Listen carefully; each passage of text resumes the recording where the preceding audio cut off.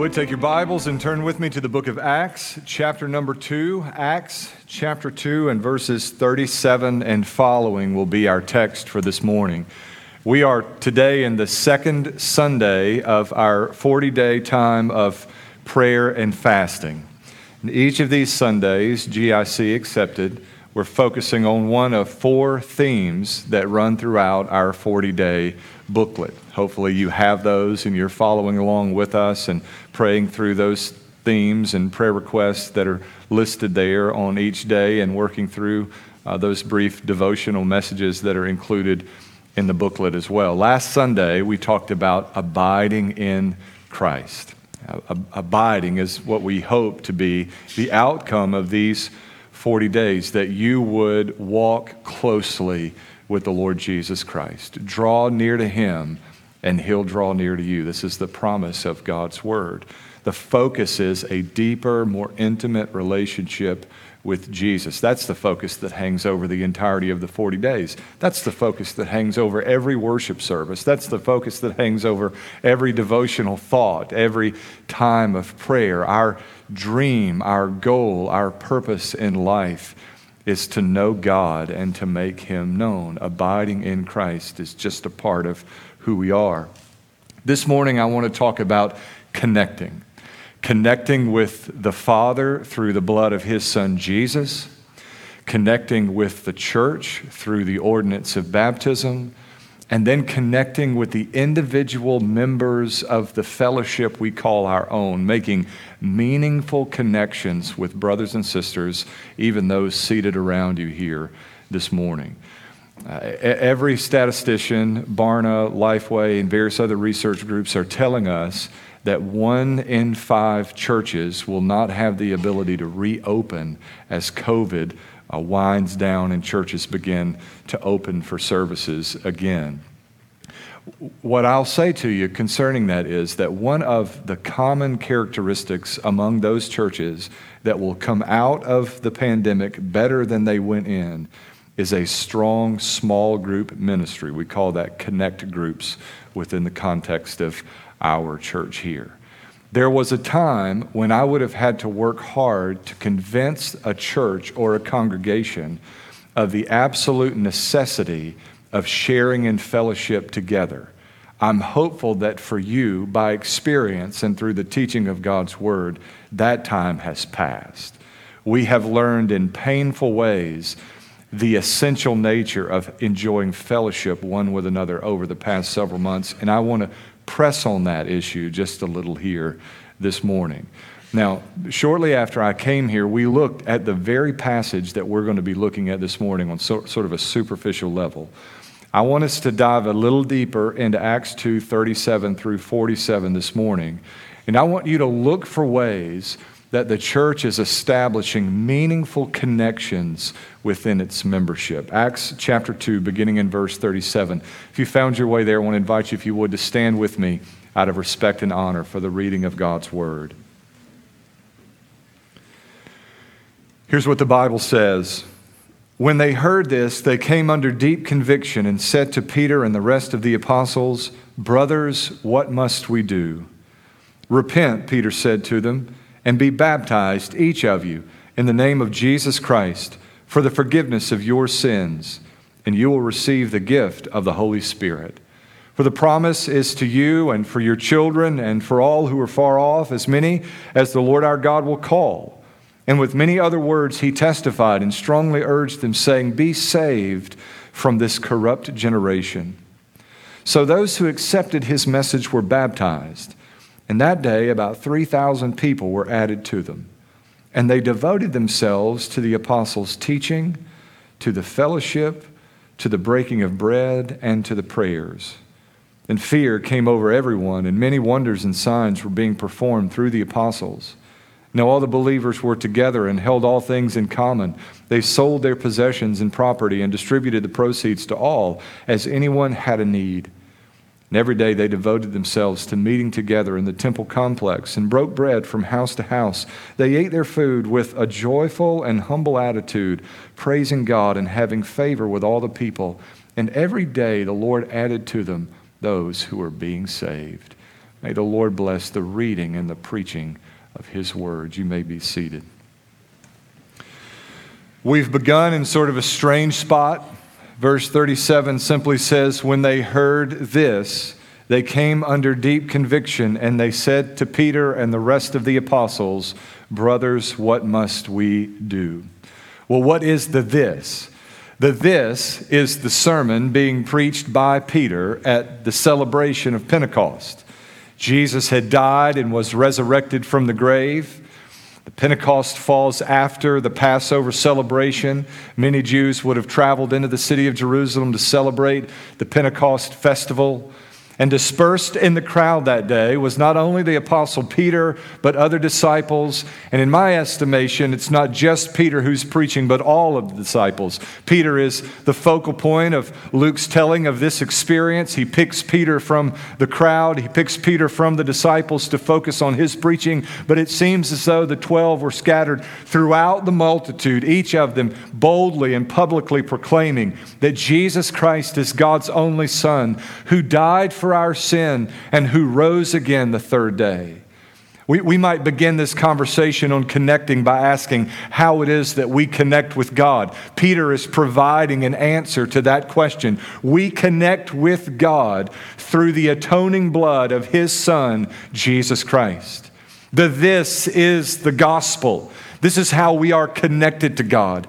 I'm impressed most every Sunday I have the thought, there will be someone here today who will come in with the question of how I can be right with God, how I can be forgiven of my sin, how I can be a Christian. What is it about these people? What is it that they're up to? What we're up to is this: entering into relationship with the God of heaven, who is perfect in His righteousness. In spite of His otherness, in spite of our sinfulness, we may be reconciled to God who is in heaven through the shed blood of Jesus. His blood being shed to atone for or to cover for our sin. We are washed by faith in the blood of the only begotten Son of God, so that as God looks upon us, He sees not our sins, but the perfect righteousness of His Son. The way to be connected with God, and this is the foundational issue, right? The way to be connected with God is through the gospel of Jesus Christ. The message that Peter preached to the people was that the bow of God's wrath was bent against them. The fire of God's anger at our sin was kindled hot, but that Jesus had drank the bitter cup of God's wrath, that we may take shelter from His judgment in the blood of Jesus. This is the message. We connect with God. And by the way, connecting with God is essential to it. It is the foundational work for connecting with the body, with the individual members of the body and the body at large.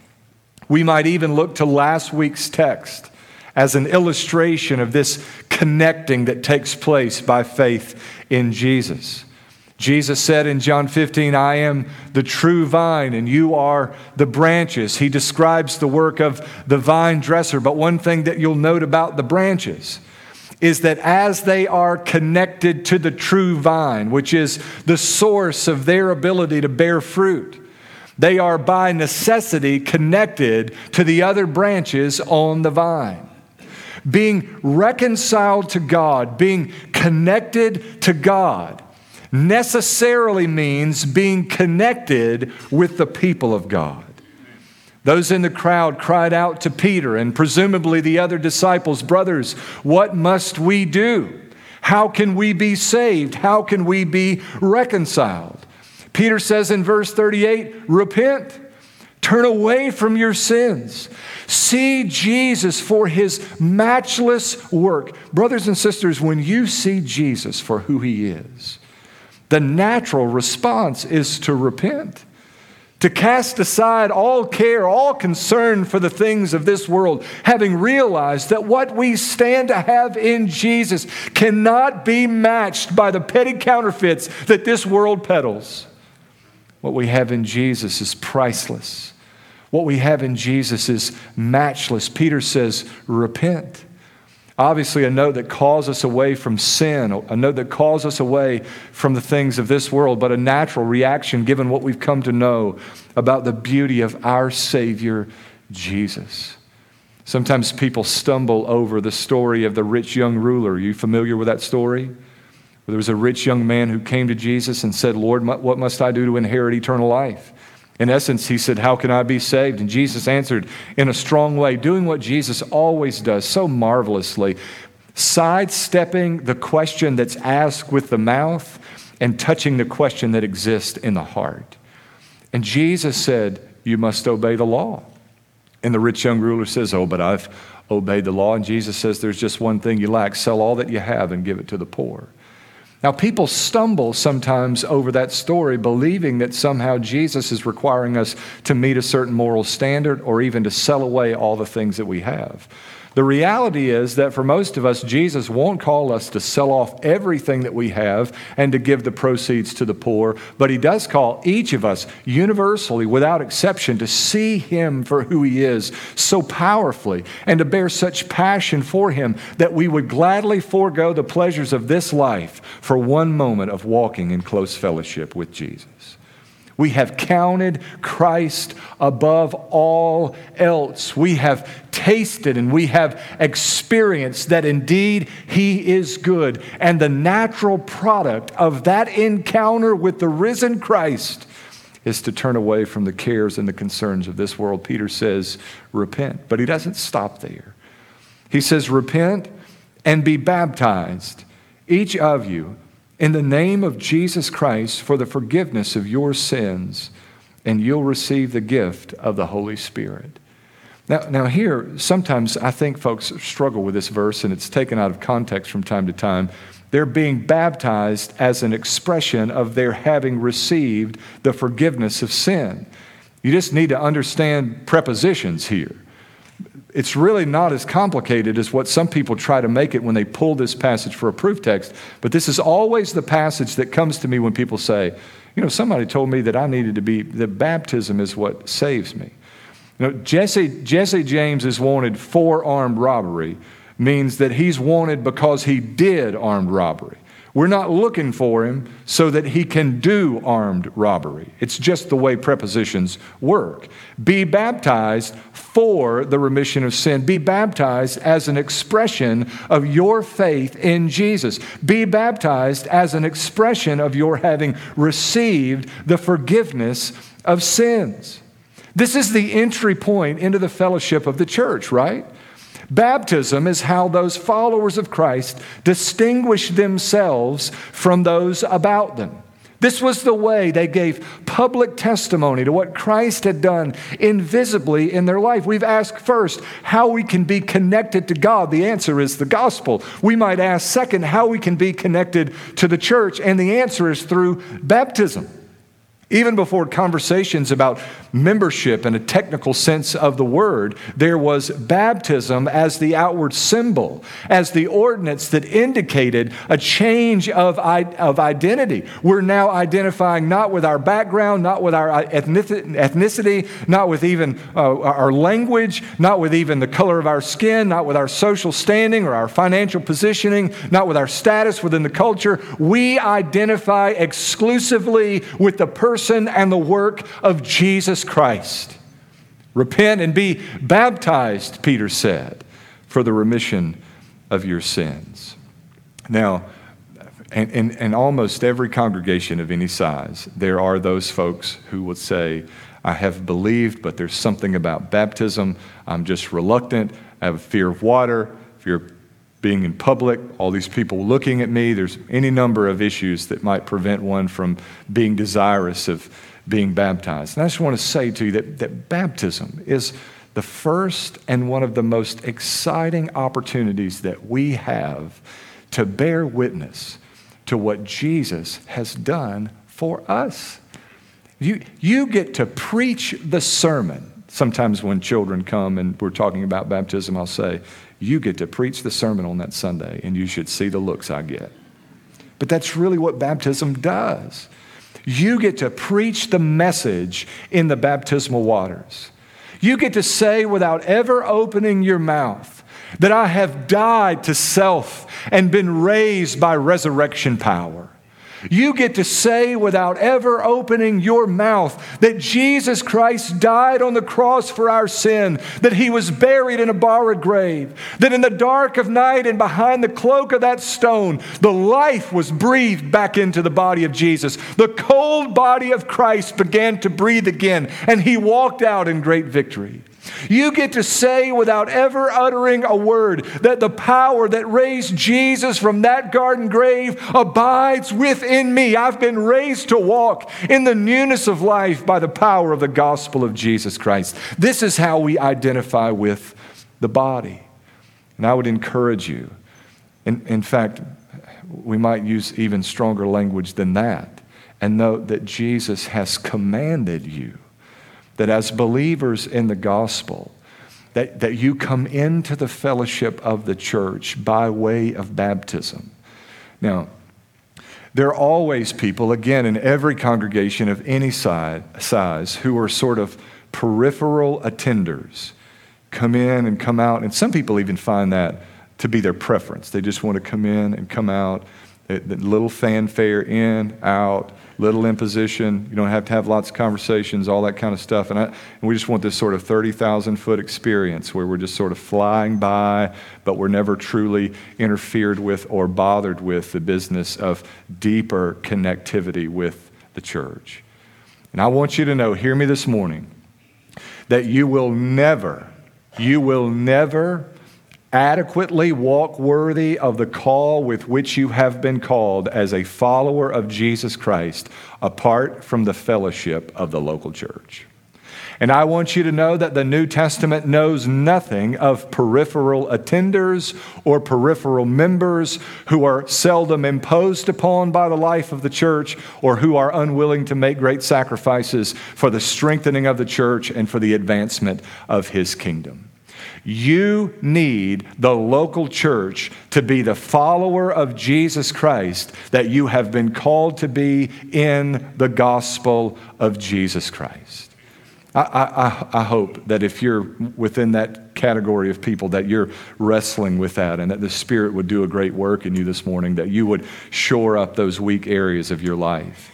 I know that in our culture, there's this rugged and radical individualism that has convinced us all that we can go it alone, like the Lone Ranger. We just go do our thing. But I want you to know that Christendom does not work that way, that the gospel of Jesus Christ has not left us on our own. There are no Lone Ranger Christians. There are no ruggedly individual followers of Jesus Christ that operate in their own area without interference or without assistance or sacrifice for those about them. We have been called together in the body of Christ. Again, I hope that I don't have to convince you after months in isolation that we as human beings desperately need fellowship one with another. And I want you to know that even more so as Christian human beings, not only do we need fellowship one with another, we need fellowship with other brothers and sisters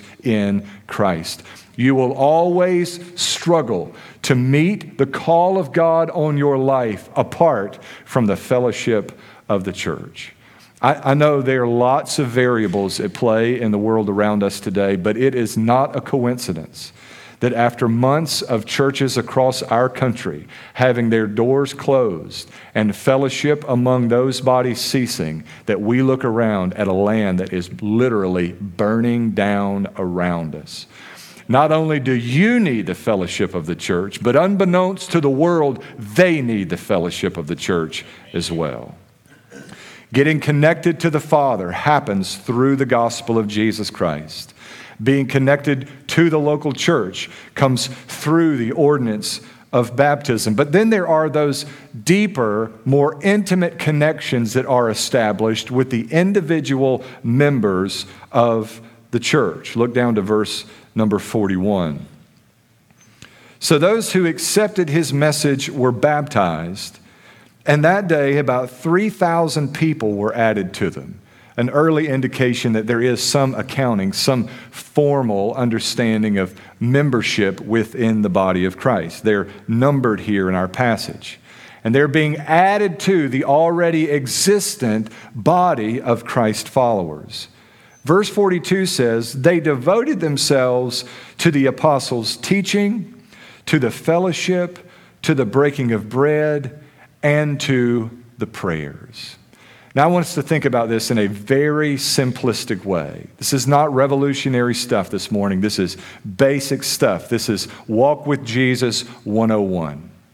How is it that those early disciples, those new Christ followers, developed deeper, meaningful relationships one with another?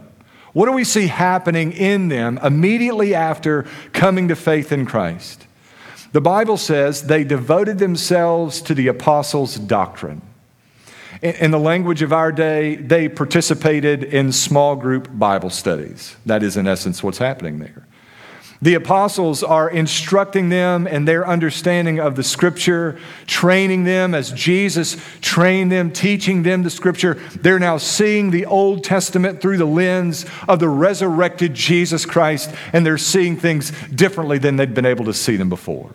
Sure, there were a handful throughout history who were able to see what God was up to. There were wise men from the East who came understanding the signs and times of the day.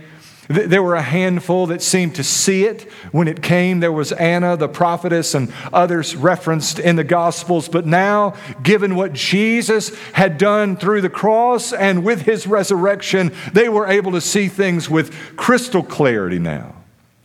You remember the movie The Sixth Sense? It's been a long time since I saw the movie. It's probably not fit to watch, so never take a movie reference as go watch the movie. Brother Wade said it would be okay. So if you haven't seen it, I'll ruin it and you'll never go watch it. At the end, you find out that the brother was dead the whole time, right? And then you think back and they take you through this whirlwind trip through the movie and it all makes sense. And you can never rewatch the movie. It's over at that point. You can't see it the same way. It's exactly what's happening in the experience of the disciples. They knew the Scripture. They'd been taught the Scripture in the synagogue and at home for all their life. They committed to memory more Scripture than any of us perhaps combined. They were memorizing books in the Old Testament. All of the Psalms would have been committed to memory by a good Hebrew boy by the age of 12 or 13. But now they were seeing things differently. And they were meeting together under the instruction of the apostles to aid their understanding, that their hearts might burn within them, an Emmaus Road experience in the Bible study time, that they might know Jesus better. If you're new to the fellowship of our church, that happens within the context of connect groups.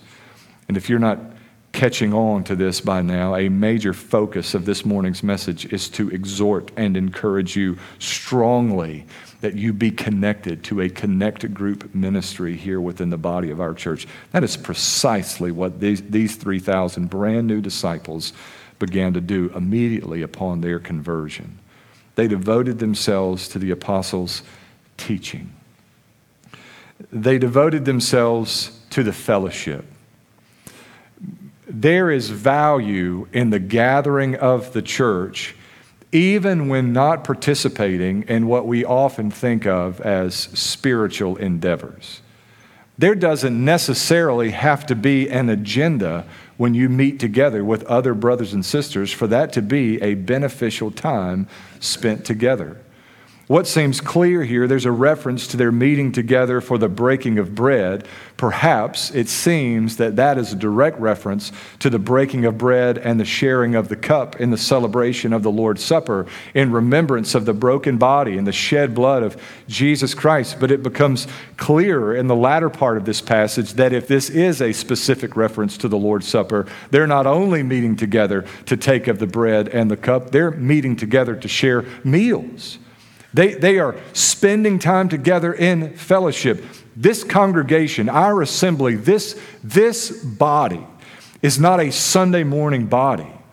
And by the way, the reason there's such a sense of connectedness on the part of these disciples is because there seems to be in those days a better understanding that we have adopted a new identity in Jesus. We are strangers and pilgrims and sojourners and brothers and sisters. The sooner you can realize that this world is not our home, that we do not belong here, the sooner you can set your heart at ease at the insanity that you see around you. And the faster you'll run to others who have embraced their new identity as strangers and pilgrims in Jesus. And you'll cling to one another, and you'll look together around at this crazy, crooked, and perverse generation and look up for the coming of the Lord Jesus Christ. Give yourselves over to the fellowship and the breaking of bread. Spend time together. It's become popular now. Someone said this, I'm sure it originates with a single individual some years ago, that a new member or a guest in a Sunday morning service without someone with them sitting alone is an emergency. I like that philosophy. You ought to be looking around for folks that you can connect with, folks who may not have made those meaningful connections, may not have established the kind of relationships that would sustain them and hold them up during seasons of great difficulty in their own life. Look for them. Know that they need that. Know that you need that. Know that that's a part of God's call on our life, that we would have that kind of connectedness. We need one another.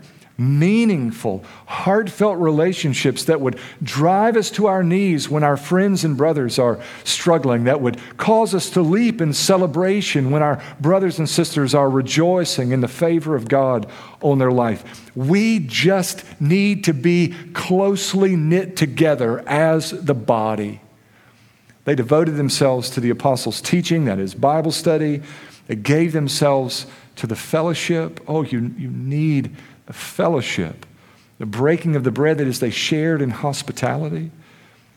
One of the benefits of the limited space that we have here on the campus is that many of our connect groups and any future established connect groups will have to meet in homes. Can I just encourage you that there's a different sense of being connected when you meet together with someone in your living room or in their living room than you can ever really foster in the neutral ground, the neutral territory of the classroom.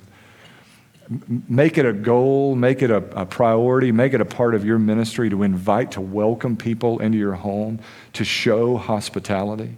I became convinced a few years ago now, 4 or 5 years ago, that as a pastor, as an elder, one of the qualifications for eldership and one of the qualifications for deacon is that we be hospitable. My conviction is it's really hard to be hospitable without bringing people into your home. Open your home to others and love and cherish the fellowship that's enjoyed there. They devoted themselves to the apostles' doctrine, to the fellowship, to the breaking of bread, and to the prayers. Notice the definite article. It almost reads strangely in the English. This is probably a reflection of the fact that Jews were accustomed to the prayers, meaning 3 distinct prayer times throughout the day, in the morning, at noon, and in the evening. They gave themselves together to the prayers. I've believed for a long time, if you really want to know about the power, if you really want to know about the health of a church, look to its prayer gatherings. And here the disciples, these early disciples, these 3,000 were giving themselves to prayers together, morning, noon, and night. Someone has said, if you want to know the popularity of the preacher, come to the Sunday night service. We don't do that anymore, but you understand the reference. If you want to know about the popularity of the church, come to the Sunday morning service. But if you want to know about the popularity of God, go to the prayer meeting. That's where you'll find out. There is something about the gift of prayer that binds us together. There is something about the gift of prayer that attunes our heart to the heart of God. Brothers and sisters, pray together. Pray together. Pray earnestly for those around you. Now, what remains of our text gives some description of the product of a church that enjoys this level of connectedness. In verse 43, the Bible says, "Then fear came over everyone, and many wonders and signs were being performed through the apostles." Think about that. Then fear, that is awe, wonder, amazement, came over everyone. The church is together in lockstep. They've given themselves to the apostles' doctrine, to prayer, to the fellowship, to the breaking of bread. They've been saved. There's a zealousness in their heart to get the good news of the gospel out there, that the world would know that Jesus Christ saves. And the Bible says that fear, that wonder, that awe, that amazement came over everyone. This is not about the church. It's not that the church is in awe and fear and amazement and wonder. It's that Jerusalem has been struck with fear and awe and wonder and amazement. This is the product of a church that's walking in unity, deeply, meaningfully connected one with another, deeply, meaningfully connected with God, abiding in Christ and connected within its body. We spend so much time, especially as American Christians, wringing our hands and wondering what we're going to do with the world around us. Isn't it about time we let the world wonder for a little while what they're going to do with the church? The Bible says here, a church abiding in Christ, well connected one with another, strikes fear and wonder and amazement, fear in a positive sense, in the heart of the world about them. There's an intrigue about this thing that God seems to be doing among His people. They've embraced this new identity. They're not the people they used to be. Their activities are altogether strange. They're different. And there's awe and wonder and amazement in the hearts of those who've observed what God has done. Verse 44 says, all the believers were together and held all things in common. They sold their possessions and property and distributed the proceeds to all as anyone had a need. This is what it ought to look like, right? A family. You know who really appreciates and cherishes the church? It's people that come into the church without a biological family. Or their family's all jacked up and crazy. I might know a little something about that. And you come in and you find grandmothers and grandfathers and moms and dads and brothers and sisters and aunts and uncles and friends that last a lifetime. This is what it ought to be.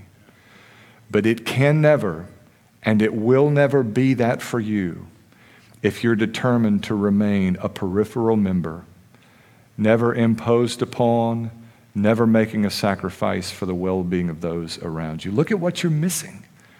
Look at what you're foregoing in the name of convenience, in the name of beating someone else to one of 14 Mexican restaurants at lunch today. Here they had all things in common.